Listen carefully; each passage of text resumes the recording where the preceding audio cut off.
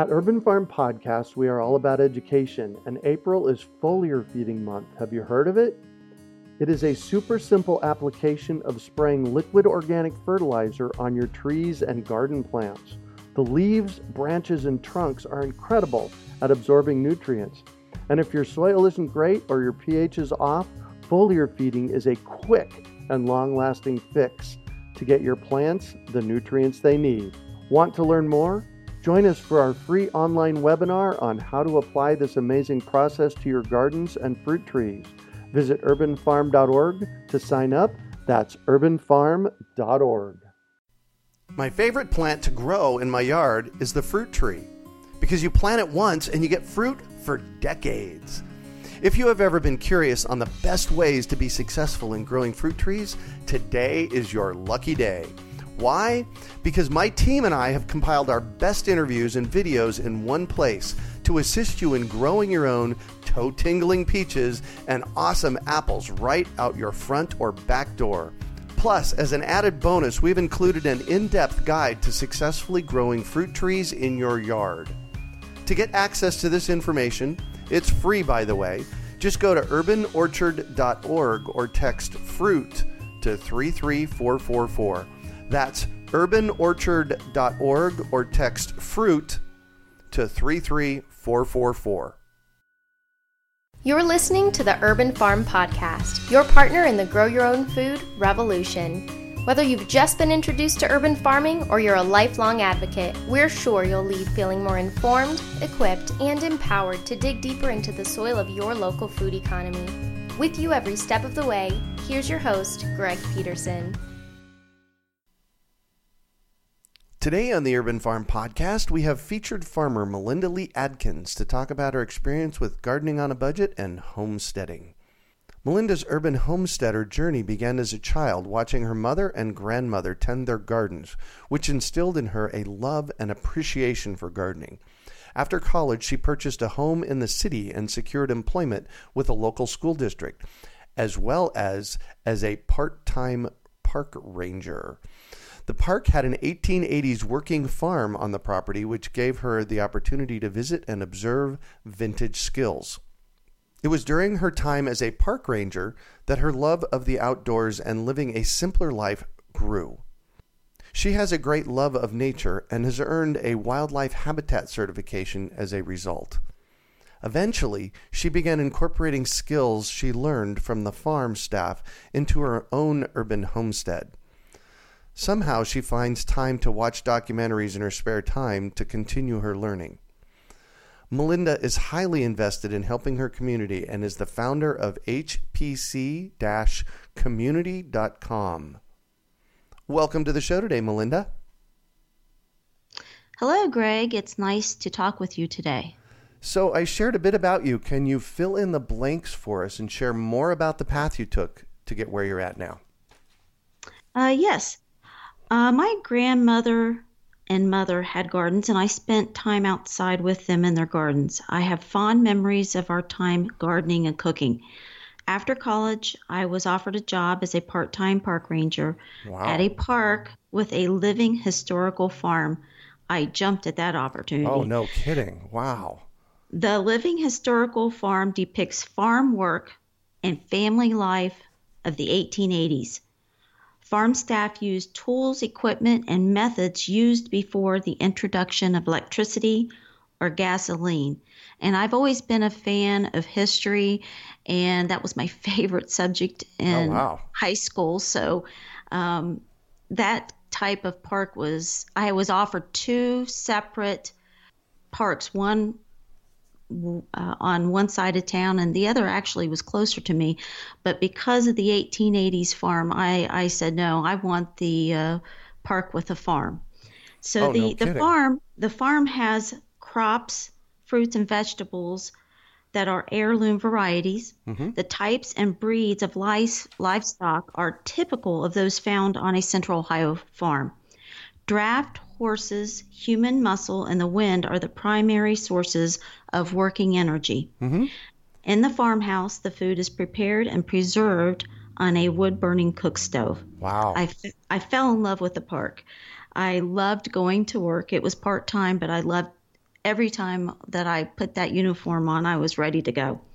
Every chance I got, I asked the farm staff questions. I think they got tired of me, actually. I watched and learned all that I could. Uh-huh. I even began researching alternative home building and alternative energy. And at that time, it was a little unorthodox and unusual. So what was a little unorthodox and unusual?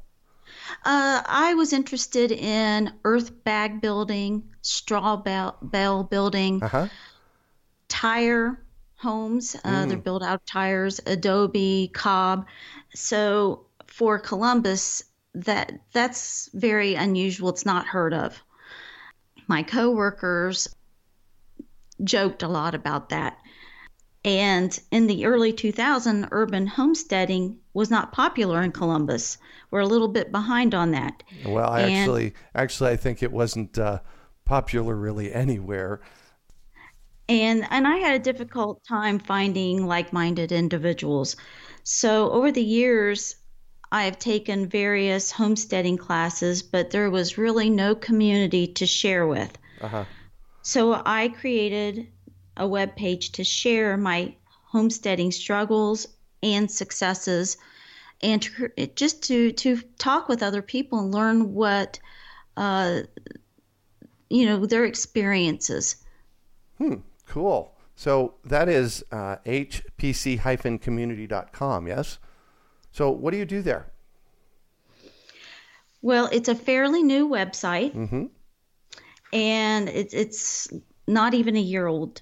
So as a single mother, I realized that homesteading equipment and classes are expensive, and I was very fortunate to have knowledgeable people to learn from. The average person will not have the resources I had, and it took time for me to purchase the canning and dehydrating equipment and supplies. And for someone starting out, I wanted to learn the skills and purchase the equipment. May seem out of reach for them. So I wanted to share my experiences on budgeting, homesteading, and alternative gardening.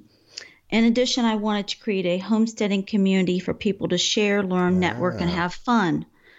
And I didn't have that when I was learning. Yeah. I had the farm staff, which I was fortunate to have, but outside of that, I didn't have anyone else to share it with. Right. So with the evolution of the internet and, our being able to create simple websites, which was significantly different from 2000 when you started this, that has given us an opportunity to have a bigger reach. Have you found that? Yes.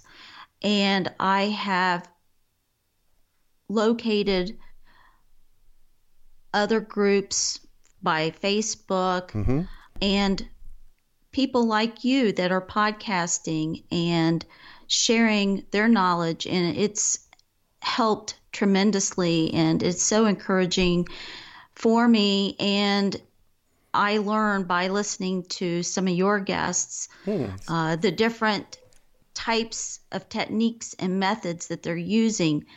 It's so exciting and so enjoyable to listen to one of your podcasts on a Sunday morning, and then I go out into my garden and enjoy my garden. Nice.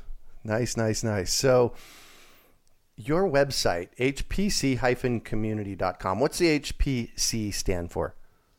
The Homesteading and Preparedness Collective. And I chose this name to represent a collective of individuals that promote community education and self-reliance, sustainability, and preparedness skills. What does HPC stand for? What is your stand behind what you do? My goal is to share my experiences and to bring people together and to inspire people that gardening is easy and they can do it. There are big, large gardens that they may see in their community, and it may look intimidating. but you just take one little small project at a time. Start with a few tomatoes and cucumbers, and the next year add maybe a few berry plants or a apple tree. So each year, just keep adding to your garden, and you will have that large, beautiful garden that someone else in your community may have. Yeah. And then share it, right? And then share your knowledge. Yeah. If you are intimidated by, learning gardening, seek out either someone at a community garden or go to a master gardener program, a gardening club, to start getting the basics. Go to the library, look online to get the basics to get started. Take a class at Urban Farm U. Yes, absolutely. There you go. In your bio, you mentioned a term that is called vintage skills. Tell us what is a vintage skill, and what are your top 3 favorite ones? From the farm, the vintage skills that I enjoy most are canning. I would say dehydrating. The vintage skills that I learned from the park, I'm not able to do at home, such as hog butchering, chicken butchering. Some of those skills are interesting. They smoke the hog and a smokehouse. So some of the items I do not possess. I don't have a smokehouse, but I would love to own a larger piece of property, which I could build a smokehouse and do that. Yeah, because it is delicious. I think that's the biggest thing that I hear from people in urban areas, that they wish they could buy a bigger piece of property or they had more property. I know that for me is at the Urban Farm here is one of my wishes. So I feel like I'm outgrowing Oh yeah. This property, even though I've only really worked on the gardening for the past 3 years, I feel like I'm outgrowing it already. I want to add apple trees and more berry bushes, and I feel like I don't have the area that to have everything I want to do. Mm-hmm. Chickens, and I'm a little concerned about having chickens on the street that I'm on. It's a 4-lane busy street, and I think that the traffic noise would not be good for the chickens. Well, the good news, Melinda, is that chickens aren't really going to be bothered by the traffic. As long as you can keep them in your yard, the traffic noise doesn't seem to bother them. So I say build yourself a small chicken coop and go. I would have to fence in my front yard. I do have a very small backyard. Uh-huh. So that is something I'm considering, and bees. Oh, and bees. Oh my gosh, yes. Yeah. Cool. Have you ever played with bees? Because that is another one of those vintage skills, is it not? Yes, there were bees on the farm property, and I have taken some basic beekeeping classes. It's just a matter of fencing in the front yard and buying the equipment and hive. Yeah. Cool. So if I was standing on the street out in front of your house and looking mm-hmm. at your place, what tell me about your space. Give me a picture in words of what the space is, what it looks like, what you do there, where you have fun at. Well, I am in Columbus, Ohio. I'm 4 miles from downtown Columbus. Uh-huh. I am on a 4-lane busy street.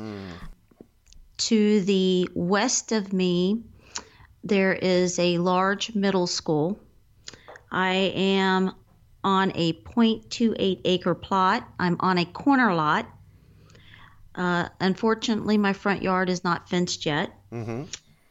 My front yard is mostly flat, but it does have a slight slope at the east side of my yard.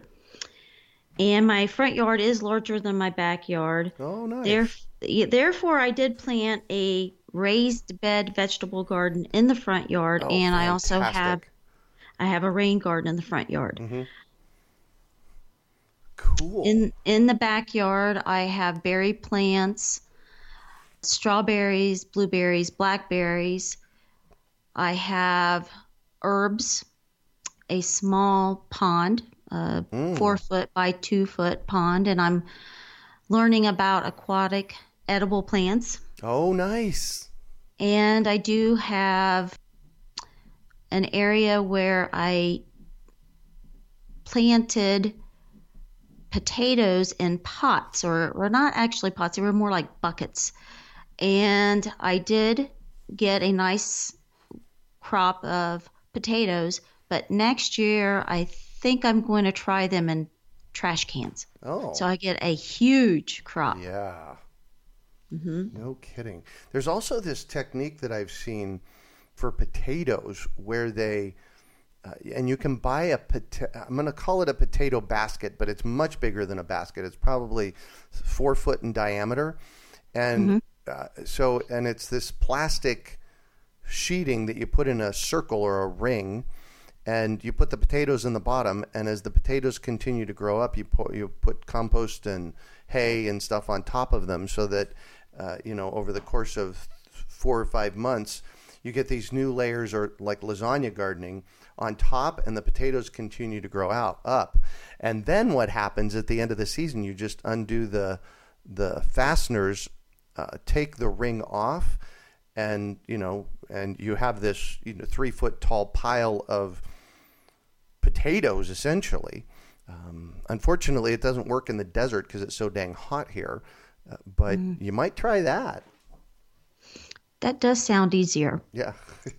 Even digging into a bucket was, I could have emptied the whole bucket out, but Right. I didn't want to do that. Yeah. Well, it's just a lot of work. It's just a lot of work. That product sounds like something I need. Yeah. Well, you go ahead. Yeah, give it a try. Go to Google and type in potato rings or something like that, and it'll come up. It'll absolutely come up. You mentioned aquatic edibles. Could you tell us a little bit about that? I have a few aquatic edibles. I have water celery. Let me think here. What do I have? I believe I have water celery. I don't have watercress yet. I do have cattails. All these are edible. Yes. Wow. I haven't tried them yet because they were newly planted, so I'm waiting a couple of years to let them get Mature. large enough, get mature. But I've planted so much in that little 4 foot by 2 foot pond. I think I'm going to try to buy another pond and only do edibles. And I would like to research breeding fish. Mm-hmm. Aquaponics is one of the things. Have you heard of aquaponics? I've heard of it. Yeah.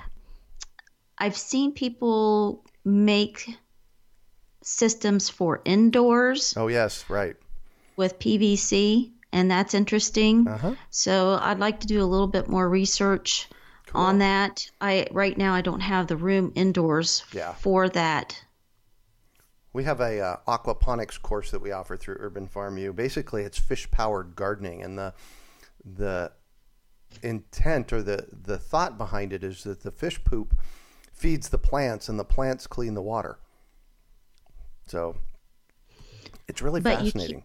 You cannot have the fish in the same tank with the edible plants. Correct? That is the case. That is the case. They will devour the plants. So, because generally the fish that you raise are tilapia, and they are vegetarians. So, yeah, cool. I see. So, the vintage skills that you mentioned were canning and dehydrating. Why do they call them vintage skills? Well, when I was growing up, my grandmother, she made homemade pies. She canned. she made everything from scratch. Her noodles, everything. Today, I think so many people are busy working and trying to raise their family, just trying to keep up with the household chores, that they don't have the time to make everything from scratch, and we've lost some of those skills. Yeah. We've lost canning your food at the end of the season. We've lost making homemade noodles and homemade pies. And, the memories that I have of the time in the kitchen and in the garden with my grandmother are just so wonderful. And it just warms my heart thinking about the memories. And I think that parents, it would be a great gift to give your children to go out into the garden and spend time with your children in the garden, planting and harvesting, and to bring that harvest in and teach them to cook what they've harvested. And I remember about 5 years ago, my brother, he had a 3-acre place, and he decided to plant grapes and blueberries and blackberries and strawberries. And when his children were very young, they would go out into that yard and pick the berries and come back into the house with their faces all purple. Just all purple. And yeah. And it was so wonderful that the children were able to go out in their own yard and enjoy their yard and the environment. And not only do the children love it, but, you have wildlife that will be attracted. You have bees and butterflies, grasshoppers, all types of animals and insects, birds that are attracted. And I enjoy looking out my window and watching the birds. And sometimes I'll have a squirrel digging in my backyard. I think the squirrels have learned not to come into my backyard because I have a schnauzer. So they pretty much stay to the front yard. Yeah. But occasionally they feel it's safe to go into the backyard. So I can look out my kitchen window and see a cardinal or, a blue jay. And it's just, it's relaxing. It's good for my soul. Yeah. Oh, beautifully said. Good for your soul. Absolutely. So in your bio, I read that you have a wildlife habitat certification, and I think it's actually 2 certifications, is it not? Yes. Tell us about those. My yard has been certified as a native plant butterfly garden and habitat through the Wild Ones program and the National Wildlife Federation. I have a wildlife habitat certification. Wow. The Wild Ones program is a great program. It promotes planting native plants and natural landscapes. These practices attract pollinators and wildlife, and the program is very simple. It requires food, water sources, and wildlife nesting or shelters for wildlife. A Wild Ones representative visited my garden to evaluate and determine if my garden fulfilled the requirements. If a garden is lacking a requirement, then the representative will make suggestions and return with when the requirement is completed. Oh. Once the requirements are met, the garden is certified as a native plant butterfly garden and habitat. And you have to have so many native plants in your garden. I believe it's 75%, along with the water sources and food requirements. Wow. And who are giving these certifications? It's the Wild Ones program is a national program. I'm not sure if they're in every state, but they're in most states. So we have a local chapter here in Columbus, and they do have monthly meetings, and they also have seminars and educational programs. And then they also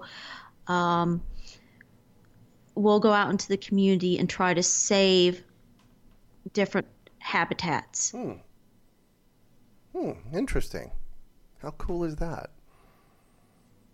Sounds like a really worthwhile program to help reinstate wildlife corridors, right? Well, the focus right now is on monarchs. Oh, right, of course. Monarchs are struggling. Their numbers are down. So we are planting milkweed and plants that will aid and feed and help the monarchs breed and flourish. It's sad that the pesticides not only are killing the bees, but monarchs and some of our pollinators. We need pollinators. Yeah. That is the case. So I'm going to shift on you, and I'd like for you to talk about a time you failed, how you overcame that failure, and what you might have learned from it.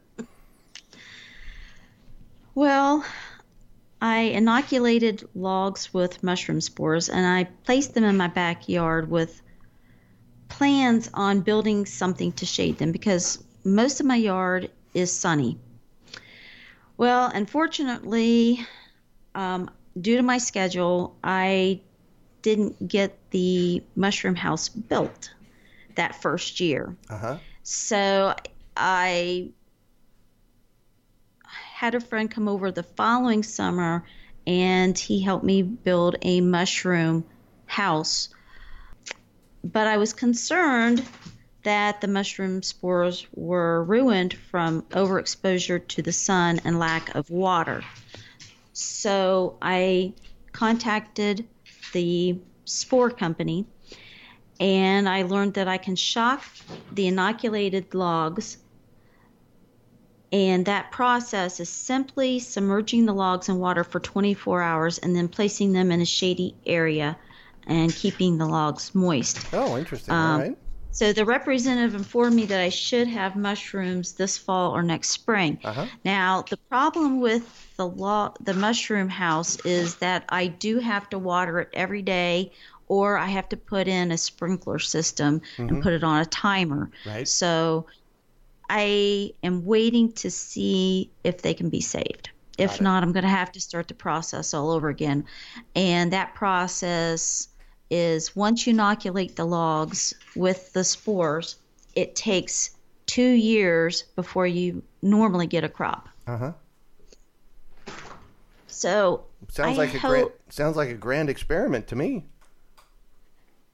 Well, I'm just sad that I may have ruined the first batch of logs. Well, and again, here's what I tell people. Growing food is one great big grand experiment.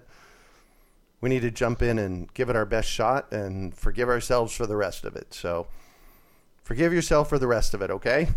But 2 years is a long time to wait for mushrooms. Yeah, no, I hear you. So what do you consider your biggest success? Building the stone raised bed around the tree in my front yard. Ooh. That was difficult. Yeah. There were many obstacles in building the bed. First, the bed is built on a slight slope, and I had tree roots to dig and build around. And it's back-breaking work. It took me an entire summer to dig the trench and lay the gravel and the footer and start laying the stones. It was a lot of work. I didn't have to go to that extreme, but I wanted something beautiful. Yeah. And gardening can be as simple or as difficult as you want to make it. If you want an elaborate design in your garden, like I have with the raised beds, stone and wood, I wish I would have read the square foot gardening book before. I may have changed my mind about that, but I probably wouldn't have, because I like challenges. But that was a big success to work on that and fight through the challenges and overcome them and see the beauty in it. And it's so nice. When I started the project, my yard was tore up. And my neighbors came by and they were like, Lee, what are you doing to your yard? It looks awful. And by the end of the summer, the plants were in and they were looking good. And my neighbors came by. And they were giving you high fives. Yes, they were. And now it's 3 years later and people walk down the sidewalk and stop and look and ask questions and compliment my yard. And it's exactly what I wanted. I wanted people to see that it can be done in the city and that they can do it too. So what I've done is, now that my plants are thriving, I thin out my plants and I'm giving my plants to my neighbors. Oh, nice. And so for some of my neighbors that, for as many plants as that I purchased, it can be expensive. There are ways to, because I bought quite a few. Mm-hmm. I did buy them at the end of the season. Oh, nice. So they're discounted maybe? Yes. Perennials. You buy your perennials at the end of the season and plant them, and they may look awful at the end of the season, but you're getting them so cheap. Yeah. $1 or $2 per plant when the regular price might be $15. Mm-hmm. So if you lose 1 or 2, then it's okay. You're not losing so much. So that was one way I saved. And I just want people to see that they can do it too. Since I do live in a middle to low income area, people that may not have the finances, they can do it. Right. By either joining gardening groups or going to Free Cycle or Craigslist. And there are people on Craigslist that thin out their plants and give them away. Oh, good answer. I like that. And people do that because they hate to see the plants thrown away. They want other people to get the benefit and enjoyment out of those plants. So that's a great way to get free plants. Let your friends and your family know that you're gardening and that you'll take any extras. Go to gardening clubs and seed saving groups and exchange seeds. Oh, that's a big one, yeah. Exchange plants. Sometimes there's churches and groups, the community gardens. They have sales for extra plants. Mm-hmm. So there's many places you can go to get plants to get started. Cool. Well, it sounds to me like this is part of what you do on your hpc-community.com page, is you really connect people with resources like this, right? Well, we've gone out into the community and we've participated in a couple of festivals. Mm-hmm. And we participated in a local, it was called Westgate Summer Jam. And was it a music festival or a jam festival or both? They both. They had nice. They promote arts in the community. Uh-huh. And every year is a different theme. The first year was pollinators. Last year was gardening, and this next summer will be moving and grooving, exercise. Nice. So nice. Last year, we had a booth which was basically a demonstration booth. We made seed balls and seed tapes, which went over. We were busy the whole entire day. Wow, cool. We had a demonstration straw bale for straw bale gardening. Gosh, yeah. We had a bucket or container gardening, and we had a small demo of a raised bed from recycled wood from FreeCycle, or no, it was Craigslist. I believe I got someone was tearing down a deck, and it's easy for someone else to come and pick up the wood, so they put it on FreeCycle. No, it was Craigslist. I'm sorry, Craigslist. Cool. So I went and picked up the wood, I sealed it, and I made raised beds. Nice. So I made a small raised bed so that I could take it out in the community and show people that they can make. Well, I think raised beds are good for people who live in apartments that cannot dig on the property owner's property. Right. And, they make this little raised bed. They can take it to their next apartment or house that they're renting. Yeah. And, it doesn't disturb the property owner's property. Or they can container garden or straw bale garden. So that was my point in taking those items to the festival, that people with any physical limitations, either if they have a handicap or arthritis or are older, they can still straw bale. They don't have to get down on the ground. They can straw bale garden or raised bed or container garden. Yeah, perfect. So there's still options for them. That is an amazing amount of successes. It sounds like you're doing great work out there. So, what drives you? Well, I think the biggest thing that drives me is the memories that my grandmother created for me in the garden and in her kitchen. And I would like to bring that back into the homes in America, to have families enjoy the outdoors and enjoy gardens, and to eat healthier, to plant gardens with their children, create those memories. And once you've harvested the food, teach your children how to cook. Yeah. Instead of these GMO-filled foods and food filled with preservatives, the food that you buy at the store, they're so filled full of things that are not good for you. Yeah. And so create your own. It's so to eat a tomato from my garden is so much different than buying one from the store. Yeah.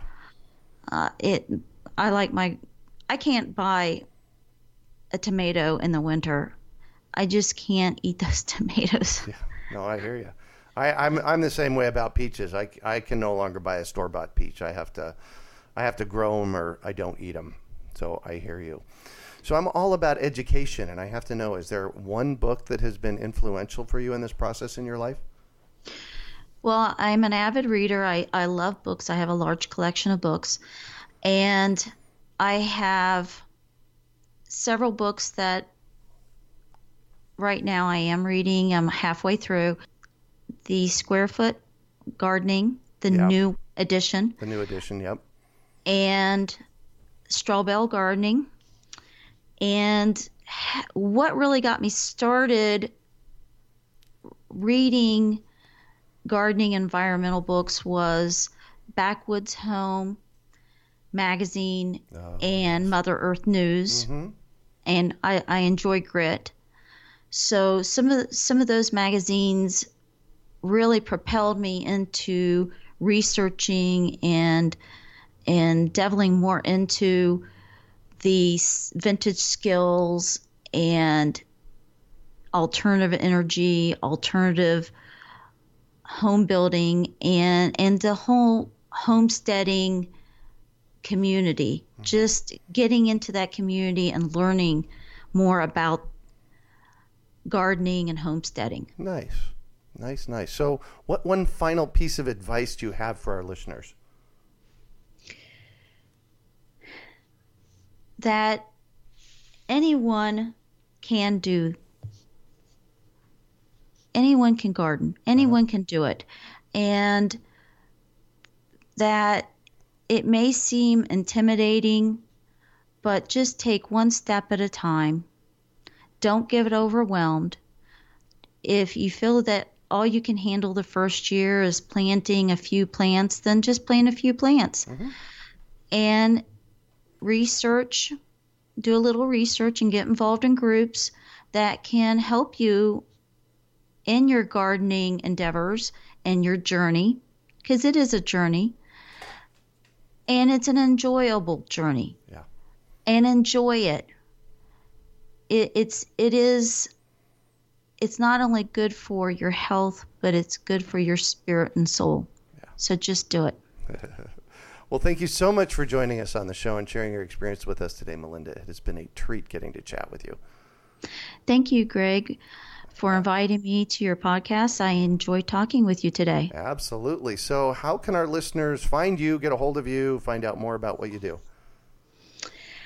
They can go to the webpage, hpc-community.com, or they can email me at sustainability@hpc-community.com.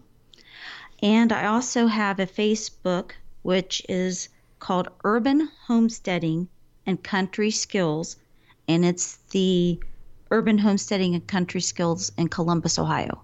Perfect. Well, that's it today. Thanks for joining us on the Urban Farm Podcast. My favorite plant to grow in my yard is the fruit tree, because you plant it once and you get fruit for decades. If you have ever been curious on the best ways to be successful in growing fruit trees, today is your lucky day. Why? Because my team and I have compiled our best interviews and videos in one place to assist you in growing your own toe-tingling peaches and awesome apples right out your front or back door. Plus, as an added bonus, we've included an in-depth guide to successfully growing fruit trees in your yard. To get access to this information, it's free, by the way. Just go to urbanorchard.org or text FRUIT to 33444. That's urbanorchard.org or text FRUIT to 33444. We hope you enjoyed today's episode of the Urban Farm Podcast. Remember to listen 3 days a week for tips, advice, and resources to help you on your journey with urban farming. You can find us on the web at urbanfarm.org or send us an email to podcast@urbanfarm.org. In the words of Vincent van Gogh, great things are done by a series of small things brought together. Be encouraged that with each lesson learned and skill developed, you are one step closer in the direction of your dreams. One of the first things that many of us learn when we start to garden is how to water and fertilize the soil. But there is an exception to this rule, and it's called foliar feeding. You should foliar feed or water the leaves of your plant with liquid fertilizer when you want certain nutrients to be absorbed better. Not only are the leaves great at uptaking liquid fertilizer, if your soil isn't very good or your pH is off, foliar feeding can help your veggies and fruit trees quickly get the nutrients they need to thrive. If you're ready to start foliar feeding for maximum growth, yields, and quality, head on over to urbanfarm.org/feed the leaves to see our selection of foliar feeding products. That's urbanfarm.org/feed the leaves.